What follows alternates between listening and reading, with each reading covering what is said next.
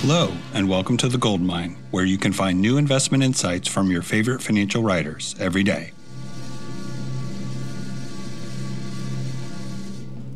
Hello, I'm Blair Ducanay, and this is Every Single Time. Stocks can go down? How quickly we forget. I'm amazed to see investors get spooked every single time. Stocks typically sell off roughly 7 to 10% at least once a year.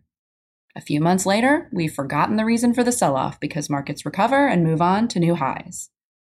There's a graph here that shows the largest intra-year decline for the S&P 500 index versus the calendar year return. In most years, stocks finish higher. And also in most years, there are decent-sized sell-offs. In 2020, stocks were down 34% at one point and finished the year up 16%. Now that was an historic reversal, but the theme here is not as rare as you might imagine. In 2019, stocks declined 7% at one point and finished the year up 29%. In 2016, down 11% to up 10%. In 2014, down 7% to up 11%. I like to make fun of ridiculous financial market headlines. And yesterday, which was Wednesday, May 12th, I saw this one. Stocks have the worst day since, wait for it, January. Holy cow! The worst single day for stocks in 4 months?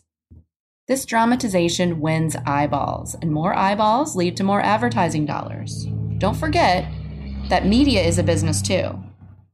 The S&P 500 index is less than 4% from all-time highs and is up over 40% since this time last year.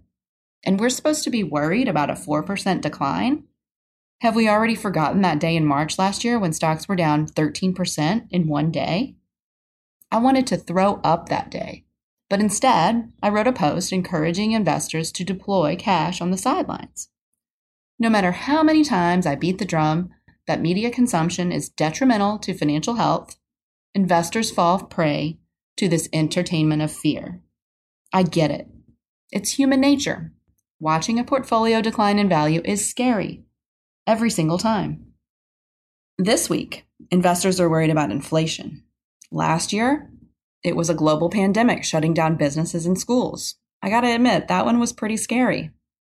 Before that, it was trade wars, the taper tantrum, the downgrade of the U.S. credit rating, a subprime mortgage crisis rippling across the global financial system, the bursting of the dot-com bubble.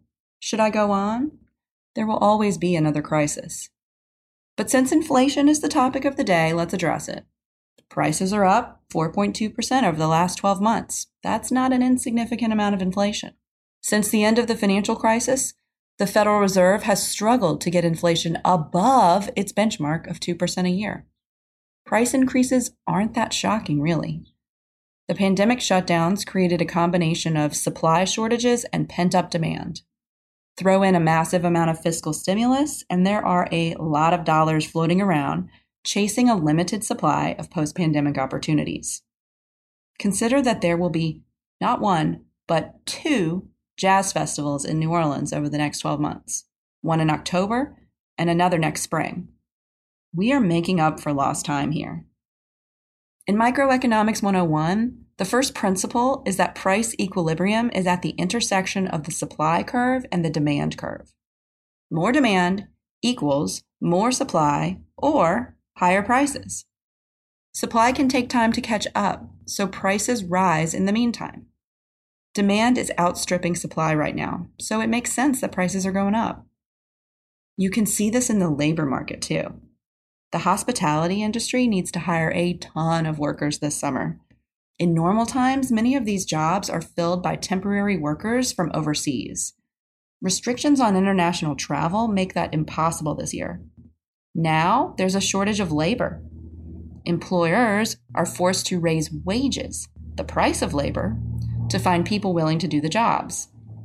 Price is the self-correcting mechanism of free markets. And I gotta admit, it's fun to watch this happening to wages, which have painfully lagged inflation for decades. So allow me to summarize my thoughts here. Stocks sell off regularly.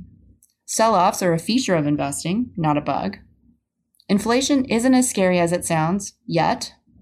In fact, inflation may end up being a good thing if it causes wages to go up.